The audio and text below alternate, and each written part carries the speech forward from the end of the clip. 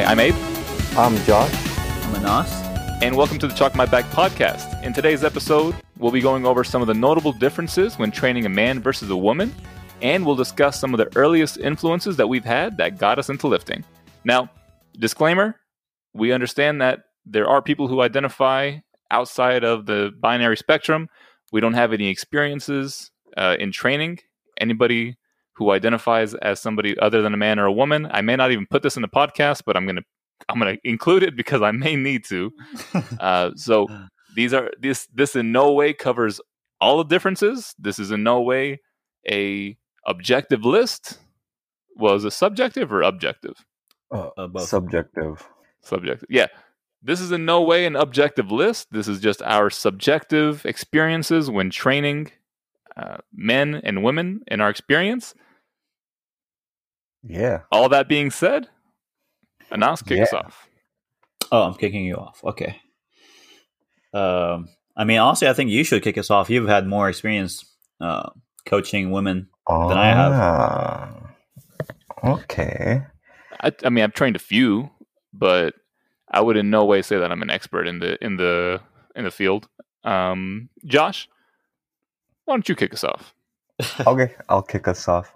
So, usually, what I've noticed from like my limited experience from training, couple females here and there, is that females they tend to handle like longer duration blocks being like weeks of training, and sometimes it can handle like a little bit more frequency than males can. Females are usually a little bit better at program adherence too versus males, because they like to be more in tune with their training versus guys sometimes just like to push training numbers. Males tend to spend more time, higher percentages, and higher RPE, while some females tend to favor lower RPE standards, because I've seen that they like to try to build confidence with lower percentages, lower RPE. I've had similar experience in terms of some of the women that I've trained being able to handle higher volume. And that could be a result of a few things. I mean, it may not be a result of them being women in particular. It may also be the fact that they have been lower body weight in comparison to other athletes that I've trained. Most of the men that I've trained have been around 66 kilograms, 74 kilograms, and 83 kilograms.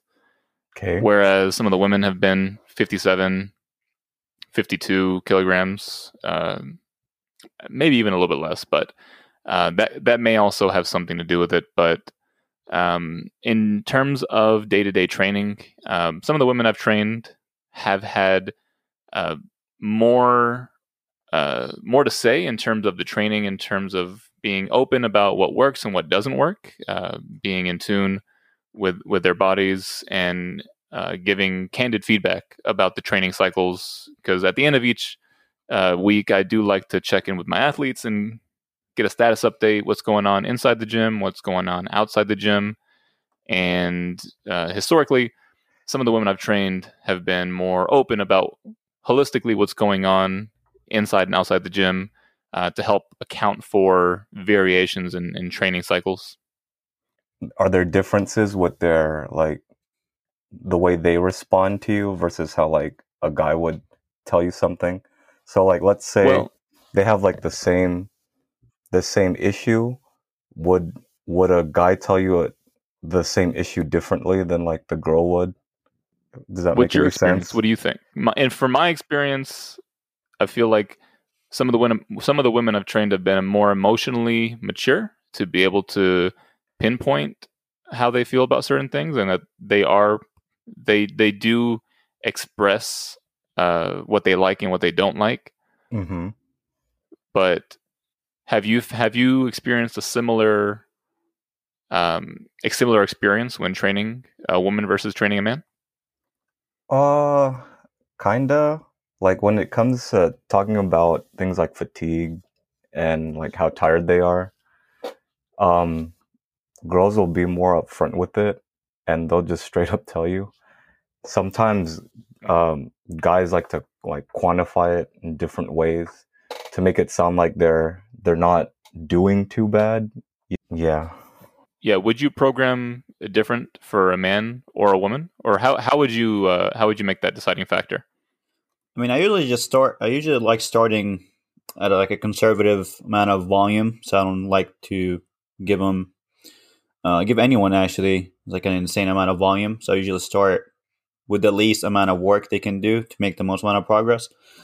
Um, for women, I mean, I think the main reason they can do more volume or they respond better to more volume is they usually working with less absolute weight, so it's not as taxing as someone who's squatting like 500 pounds. If you have a female squatting 200 pounds, the absolute weight plays a big factor in like your recovery. Like you don't need 3 days to recover from 200-pound squat versus a 500-pound squat. So I think the absolute weight plays a big factor in how much volume they can handle. Yeah, I agree. That's why I don't know if the differences that I've experienced in my athletes have been necessarily because of gender, like I mentioned previously. I think body weight has a larger impact, and like Anas said, that that absolute weight, because I think the absolute weight on the bar rather than their body weight. Rather than their body weight? Yeah. I think the weight on the bar plays a bigger factor than a person's body weight. And also, I mean, you have to take into account like different leverages. Like women tend to be a little bit shorter, so they're moving those kind of weights a little bit. They're not moving them in a longer range of motion. They're usually in a less range of motion, so it's not that plays a factor as well in how much volume they can handle. Have you seen any difference with how they express their strength close to their 1 rep max? You mean like how frequently that they can train at that that like, higher intensity of training? Yeah. Generally because they're since they don't need long time to recover, they can probably train closer to competitions. It's like for a male, you probably need to like do his last squat session, like his last light squat session, like 3 days out. Where for a female, you can do it 2, maybe even a lighter session 1 day out, and they can probably feel fine. Like, I mean, as far as like the intensities they can handle, generally they can handle more work at higher intensities. And that's, again, that has to do with absolute weight on the bar, I would say. What are your thoughts, Abe? I mean, I tend to look at each athlete on an individual basis anyways, when assessing how to program into any sort of meet. I would like to work with somebody for a few training cycles, that each cycle could take 4 to 5 weeks, in order for me to get a good feel for the type of intensity, frequency, and what type of exercises they best respond to. I haven't seen too many notable differences in the amount of intensity that the female clients that I've trained can handle. Saying that, my training style hasn't shifted too much, but in the time where I was training more women, I definitely was incorporating a higher frequency of the big three, just in general. So at the moment, the two lifters that I have right now or the lifters that I have now are young, like they're 19, 20, and they're lighter males. So comparing them to the females that I've trained, they're handling a similar amount they're handling a similar amount of intensity weight? And frequency. No, not relative weight, because I guess relative weight would be relative to their max, right? Relative to their training, yes. Yeah, exactly. But I think the biggest factor in programming for a female athlete is going to be hormonal consideration. Oh You yeah, know, for sure. making sure that meat prep and everything doesn't fall too close. And different women respond differently to their menstrual cycle. So understanding your athlete is imperative in any case, but especially a female athlete, and having the conversations of how they respond or how they perform in the gym during their menstrual cycle and into a meet, so that you can account for body weight fluctuation, if they're retaining water, if they have to, if they're close to their weight class, putting extra consideration into that. If they are familiar with how their body works, they may say, "Hey, I can't compete in that meet particularly because I know I'll be overweight. Like I know I won't make the weight because of um, whatever water weight they may put on." Or I've seen strength fluctuate as well. Weight that should be seen as a moderate intensity sometimes looks heavier, during those hormonal cycles as well. So that is the biggest difference that in terms of my consideration as a coach when training a woman versus a man. Obviously, because a man's not going to have a menstrual cycle. Yeah. Yeah. Unless they're a person who identifies as a man and they still do, which is completely fine. I'm okay with that. I've not had the privilege of training anybody who's had that experience, but I'd be 100% open to it. Chalk my back. We're a podcast that believes of inclusivity. We don't want Camel to believe that. sponsor us. What? We want Camel to sponsor us. We want Camel to sponsor us. Inclusive. Yeah. Nah, I mean, honestly, just to peel back the curtain a little bit, I think that we can all agree that there's a lot about women that we don't know. Each athlete is going to have individual differences, and that when you're looking at what works best for your athlete, you have to take individual differences into account. That was everything you want to talk about for the females? No, do you have anything else? Yeah, no, I think you covered most of it as far as just generally to track. Because the thing is, I don't think there's many differences. I really don't. There isn't. I wouldn't say there is many differences. But I would say, like, if I have a lifter who's a male and they're not making progress, like my first choice wouldn't be to kind of give them more work or kind of to yell at them. Or no, not yell at them. I'm saying, like, I wouldn't. My first option wouldn't be like, okay, I think they need more work to make progress. But for a female, like, I would consider it. I would consider it more. So if they're not making progress, you would give a female more work to do versus a male if they weren't. Okay. Yeah, I would definitely, like, I would have to go back and look at the training and see if there is anything else that I could possibly change without adding more work for them to make progress. But if everything else checks out, like they don't seem overtrained, they're not super fatigued, they're recovering from the work fine, their technique looks fine, like mentally there isn't anything outside of training that could be influencing their training, I would be like, okay, well, everything checks out. I would my option. I would go for like either an increase in volume. Maybe I would increase some frequency. If everything else checks out, like that's what I would do. But for a male, I would probably give it a little bit more time before I jump into a more demanding training program. Also, a preconception that I had previously when training women is that I had to be softer with them for whatever reason. I thought that, I needed to be, like, I needed to sugarcoat things, or I couldn't be as strict.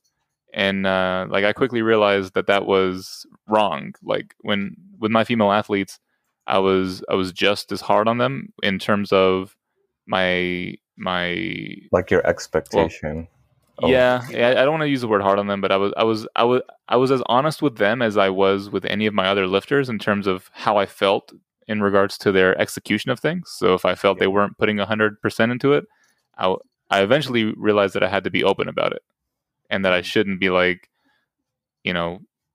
softer or more delicate because they're women. Yeah. So, I realized that women can handle as much brutal honesty as men, sometimes more.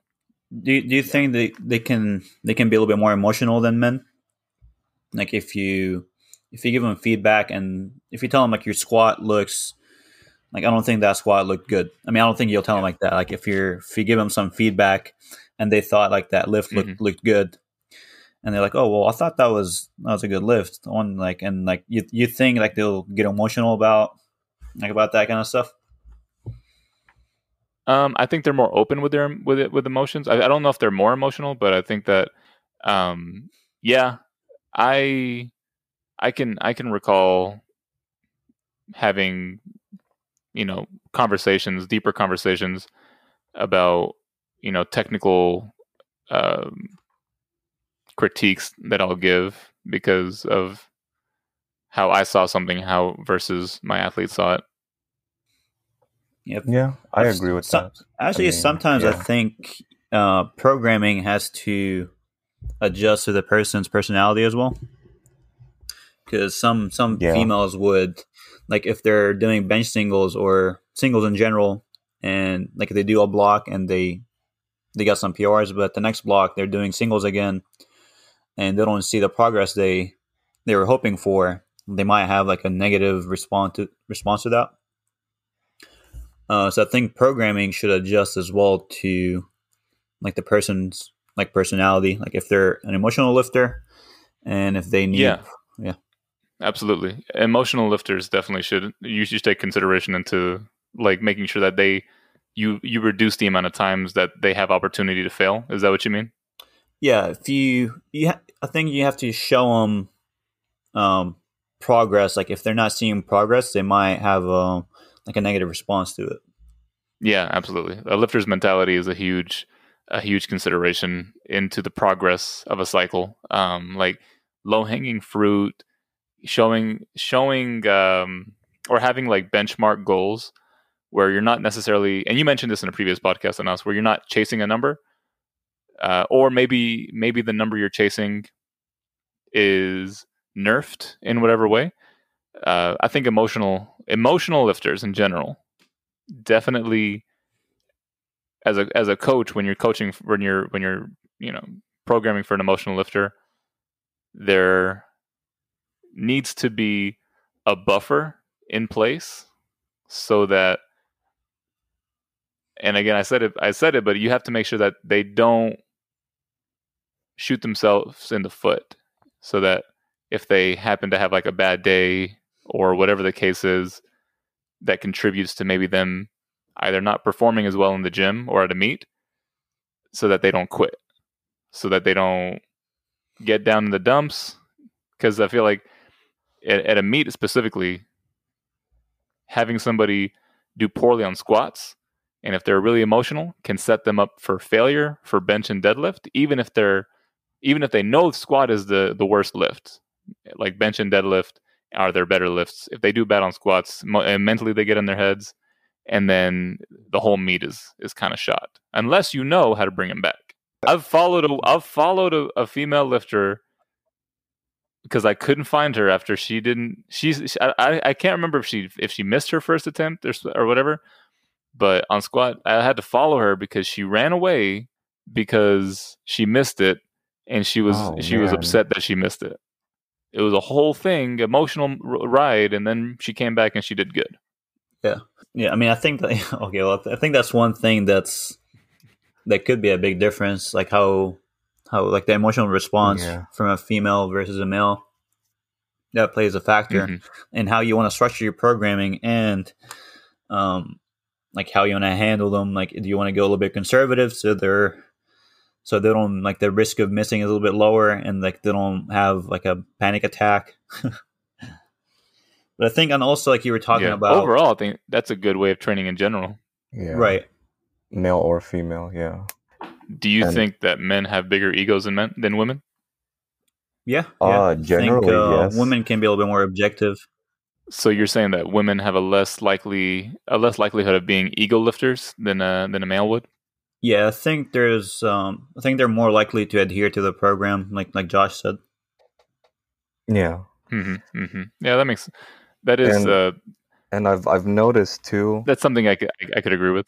that like in terms of like how they process, I guess like training for a meet, um guys will see it more like objectively, so they'll push themselves because they see those numbers and they want to increase those numbers, versus, at least from my experience, like most females just go to like have fun or to just like hang out with their friends. Like they want to push their Mhm. numbers, but it's not as much as a priority as, you know, guys, because So again, we you'd have an say they're not ego as and we want. competitive? That depends on the Oh, lifter. see, that's the thing, though. I disagree. I disagree because I think it does. I've had the pleasure of coaching athletes who knew each other or were friends in previous competitive spaces. So like in high school sports, and so I know that they competed. They tried to coordinate their meets together in order to outdo one another, like a friendly competition, like most lifters do. Um, and like it was at times um, highly competitive, very competitive. Like I remember when one of my athletes hit her first 135-pound bench, so a 45 plate on each side, and she was like over the moon. I remember I was in class at the time, and she sent me a message on Facebook Messenger, a video, and like I she was so excited. So it's kind of a mixed bag depending on the person. Probably, yeah. I It's will probably say more that most of personality than anything. Yeah, generally, I don't think there's yeah many differences as people expect. But from the females I worked with, like I haven't really had to uh, like hammer work. Like it wasn't really a lot of volume compared to yeah my other lifters. Maybe sometimes even I had to give them like less than my male lifters. But I think as they get yeah closer to their potential, they probably need to do more than a male. yeah. I don't know if this has anything to do with it. And again, maybe you guys know more from a scientific level, but I remember in some of like my old science classes, my old anatomy classes, where it was identified that women have a larger subcutaneous level of fat underneath their skin. So like they have a higher amount of that like small thin layer underneath the skin of like fat, which can aid to their ability to handle higher volume. I don't know if that's, and then again, this is not a science podcast. Like we're not, this is not a case study that you can use in your doctorate. That's just something that I remember hearing in like my old science classes that I kind of attributed to why, because I'd always heard that women can handle higher volume and that they could handle higher workloads and that they needed that in order to improve. I don't know if that's true as much as the absolute number that's on the bar, because I could take a 52 kilogram woman and whatever is below a 66 kilogram male. I don't know if that's even a weight class. 57? No, that's women still. 66, 59? 63? Yeah, 59 69. male. Yeah. Males are 57 59. kilogram woman. Okay. Yeah, whatever the I could take a woman and a male of a similar body weight, and I would think that their programming would be relatively similar, not accounting for their individual differences. Yeah, like my experience doesn't necessarily mean that it's going to be the experience for everybody, because like we said, individual differences I feel like have a higher influence to what you should program for your athlete and how you should handle the relationship, the client coach relationship. But in terms of men and women, you're bound to have some differences, Yeah, biological differences, Yeah. and agreed. that's okay because at the end of the day, we're all people. All right, so now being three men talking about training women, All right. moving on. Okay, Keep that in the post. okay, all right. Now the moment you've all been waiting for. Keep that in. Keep that in. Now let's talk about our biggest influences that first got us into lifting. Mine was T Nation. I've talked about this maybe on the first podcast, and when I first when I got into lifting, T Nation was my one-stop shop for programming, for articles about lifters. It was T Nation, and I may be detecting a level of judgment from Josh and Anas about that, because I don't know. I don't know if T Nation necessarily aligns with the USAPL.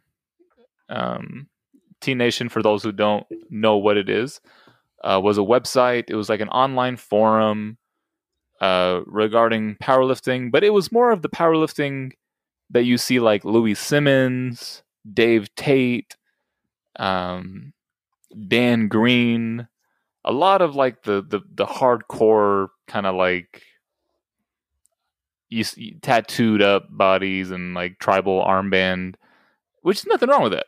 And honestly, Wendler 531 was my introduction into powerlifting. I learned a lot about different styles of powerlifting, like conjugate. I learned about the Russian.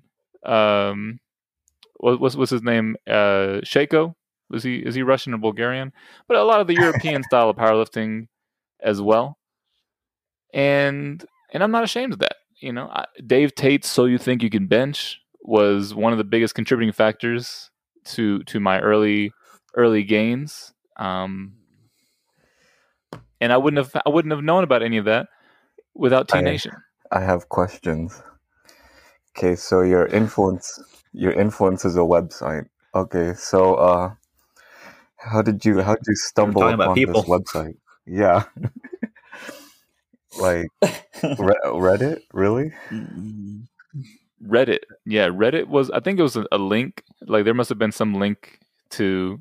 And I remember this is how vivid the memory is. I remember in my freshman, it was my sophomore. Perusing Reddit, and it just popped up. Yes, it was a class that was in a computer lab. So like the teacher was in the front, and then all of the students were facing the teacher with our monitors facing away from the teacher. So instead of doing the work, I was just reading T Nation articles. And then after that class, I would go to the gym, the on-campus gym, and I would incorporate whatever training methodology I just read about. And like I said, Wendler 531 was it was a free program, and it was a template that I could download, and then I would work on it, and then after the cycle, I would just alter it a little bit here and there, and then that's how I got into training. That's how I got into coaching. All right, that's pretty fair, I guess. Thanks. I mean, honestly, your validation means nothing to me. T Nation. I remember reading articles. That was when Chris Duffin was Kabuki. I don't think it started yet. Oh, I think he's probably still writing for Elite FTS. Yeah, he wrote. I remember finding a lot of his older videos. Yeah, that's right. It's before he got his start with all his own stuff. Okay. So Josh, now that you've asked me, who was your biggest influence, or what was your biggest influence? What was it, like Russ Swole?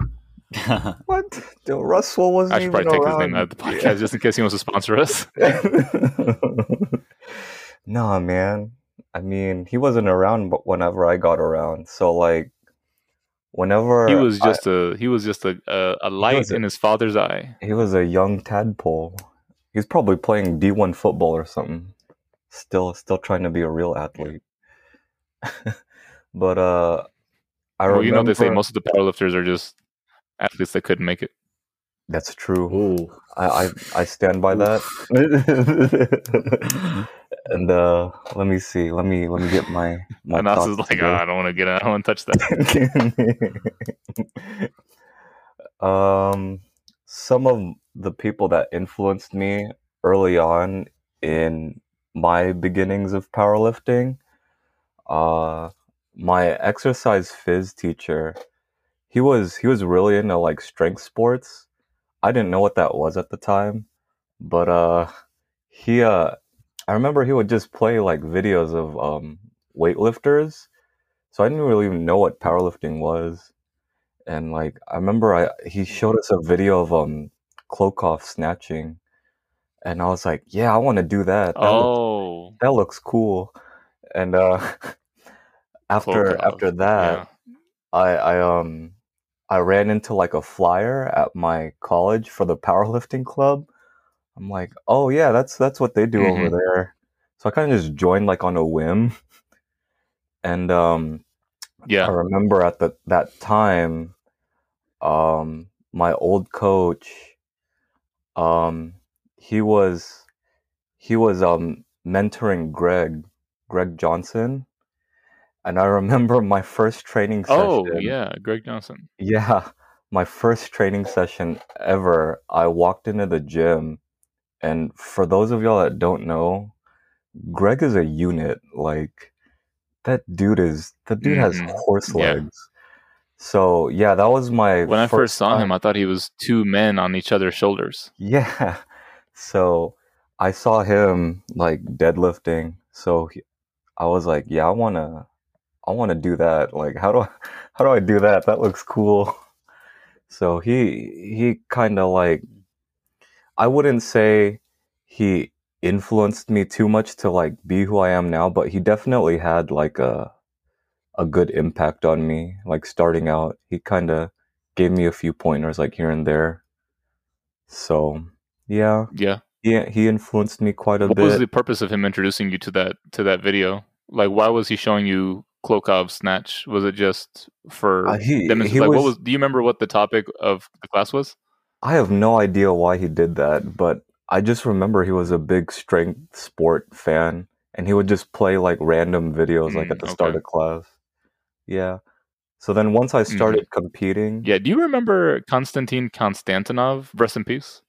yeah, the Russian He guy. was a Russian lifter, or he was a European lifter who was like known for never wearing a belt, and he would deadlift like insane amounts of weight, and he would never wear a belt, Yeah, and that that guy was one of didn't the really biggest. influence me, but I guess. Oh well, I remember watching his old videos because you mentioned Klokov, and I remind me of Konstantinov, and I remember watching his old videos and thinking like, man, it's so cool to deadlift with no belt. Like it's so awesome. Is that why you didn't deadlift without a belt? Yeah, partially. Yeah, partially. Because you see what these guys are capable of when they're doing it with minimal equipment, and I just thought that was the coolest thing. Like Yeah. that's kind of what T Nation was always preaching, is that you didn't need like fancy equipment. You just kind of needed the mentality of going in and getting work done. Josh? Do you think that if not for that professor, that you would have had a longer time to get into the sport, or do you think that you would have not been exposed to powerlifting at all? Honestly, if he never like exposed me to that and I didn't join powerlifting on a whim, I probably would have just been like a weightlifter. I probably would have realized that that's not weightlifting, and I would have just like figured Yeah, out on my own like, oh, okay, cool. But at that time, like and weightlifting it's wasn't interesting. really like around. It wasn't as big as it is now.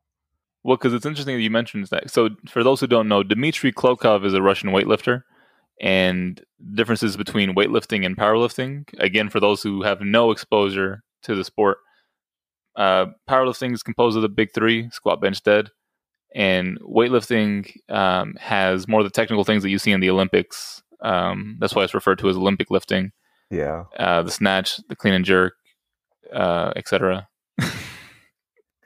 Just You know more toasting. about that than I do, Josh. Yeah. Just toasting. Yeah, But for it's sure. interesting that your influence into lifting was from a weightlifter. Did you Yeah. not ever think of trying to do weightlifting before you got into powerlifting? So, um, not really, because there was no one to really teach it. Like my professor just had an interest in it, but he didn't really like teach it. And Mm. there were no coaches around at that time. So, and like the school had a powerlifting team. So I was just like, well, I get like I can, like I was like, I can squat. I like squatting. That's what weightlifters do. So I'll just squat. So yeah, that was my thought process like going into like powerlifting. And then as I Mhm. started to compete, I guess the people that really influenced me, it's not really like a singular person, but I went to like the Aggie and the Longhorn Open, and seeing like the depth of how strong like everyone could be, that really like influenced me to keep powerlifting. Yeah. Well, I guess it was all because of that one professor who happened to show you a video of just a superhuman athlete. Yeah. Yeah. So, I mean, I guess that's why like I kind of like collect shoes and stuff like that, all because of my obsession with Yeah. Well, you have a weird pretty extensive weightlifters. weightlifting collection. I do. Yeah. I think I started watching. I think Matt Ogus. From Matt Ogus, I started watching. Oh, Matt Ogus. Bryce That's Lewis. a throwback right I actually there. have been following Bryce Lewis for a long time. Oh, Bryce, dude. Oh, really? Yeah. I think it was. I'm not sure who was the first one, but it was Matt Ogus, Bryce Lewis, and Candido was like the first 3 channels I followed.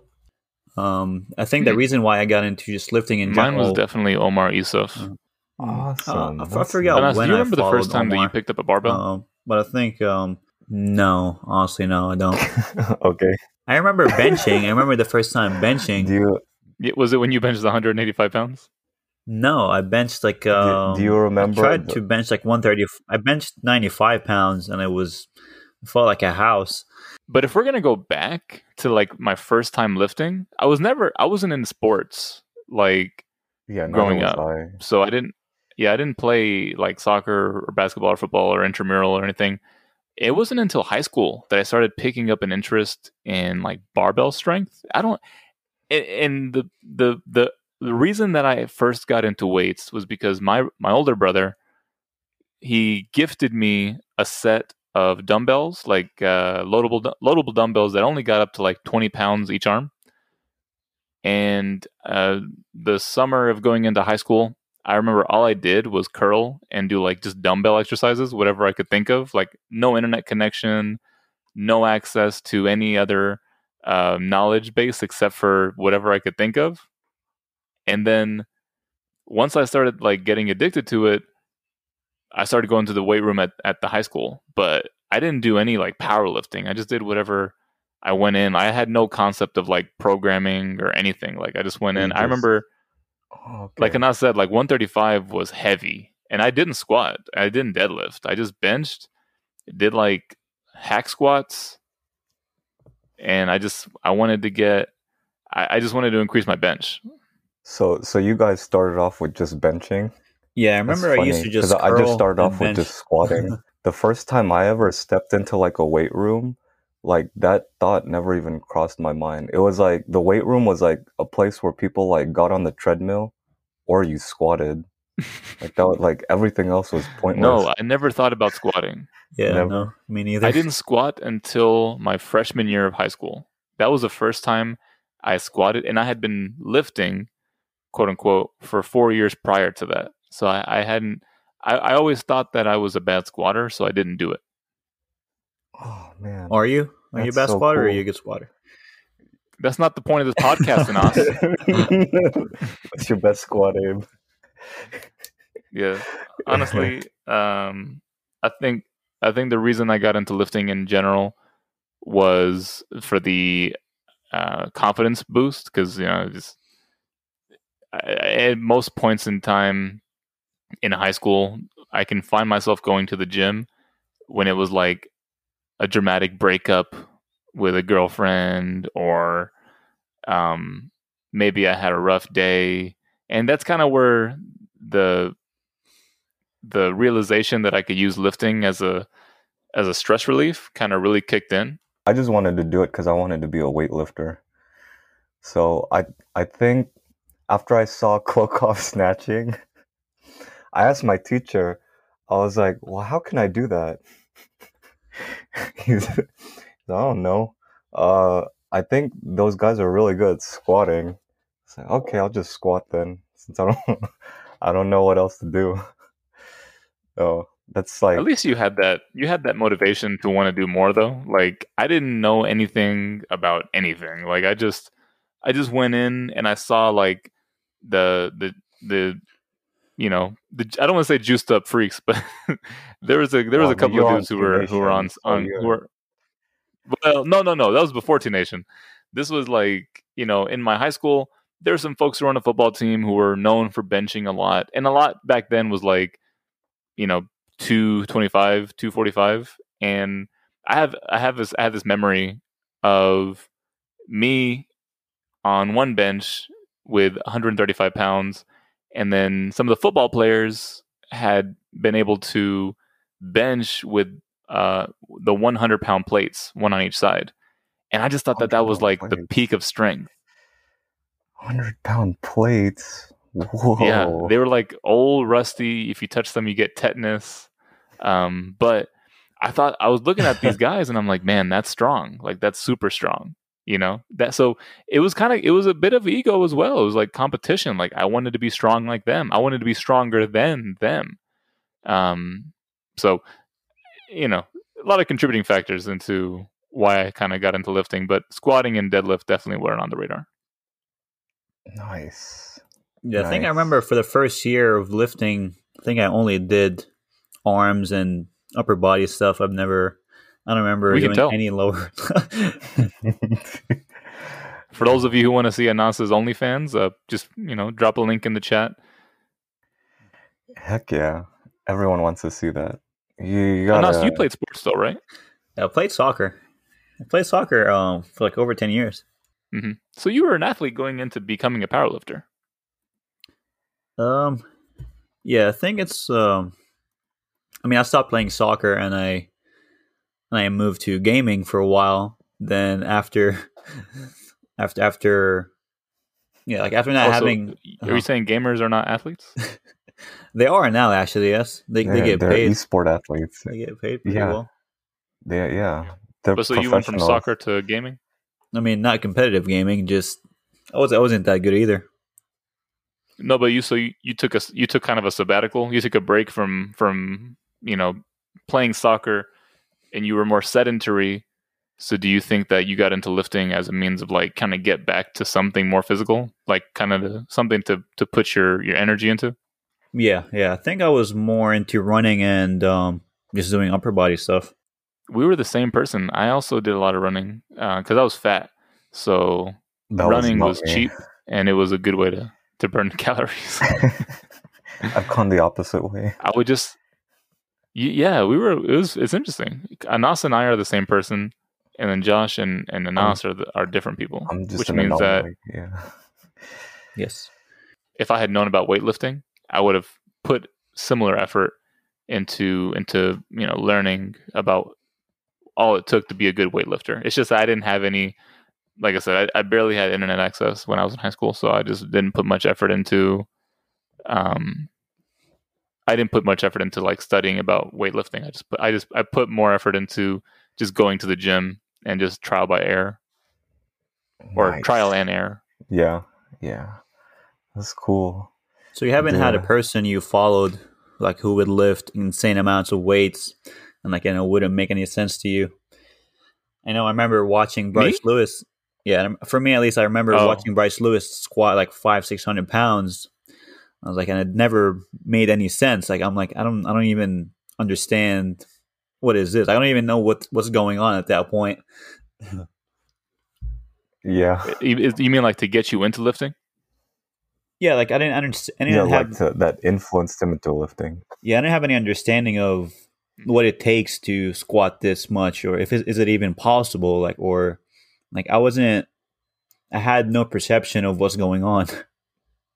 Just watching someone squat that much. Yeah, no, the same. But yeah, I didn't start by like looking at an athlete though. I mean, I didn't start by looking at like athletes online. I started by like looking at the football players in my high school gym, and I was looking at them bench those 100-pound plates, and I was like, "There's no way! Like, how is that? Like, they're doing it for reps."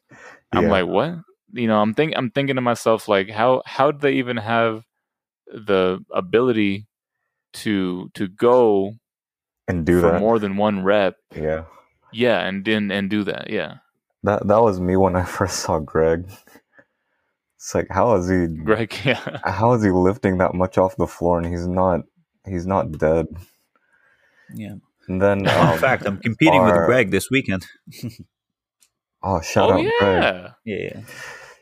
Shout out Greg. Shout out Anas's meet this weekend. Shout out Anas's meet. Anas, are you going to let us know how it went? It depends. If I total over 700, I'll let you know. If not, we promise no matter what, we're going to let y'all know how Anas's meet went in the next podcast. So, do y'all have anything else to say before we wrap it up?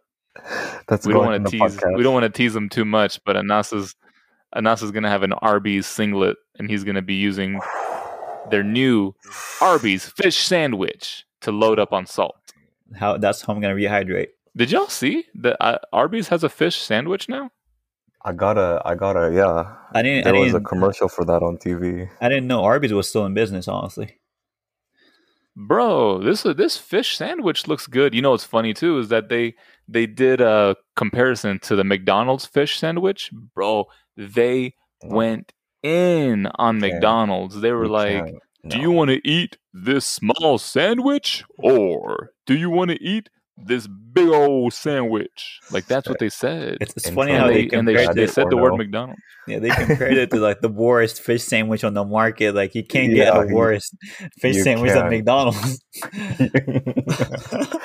Look, no one even gets a fish sandwich from McDonald's. I'm gonna go to Arby's. I like the Filet-O-Fish. Oh, when was the last time I used to get that all the time when I was a little kid. Oh. Yeah. Thank you all so much for listening. If you made it this far in the podcast, give us a follow at ChalkMyBack on Instagram. Have a great week. Say bye, Anas. Bye, Anas. Come on. Say bye, Josh. Bye-bye. Monkey. Monkey.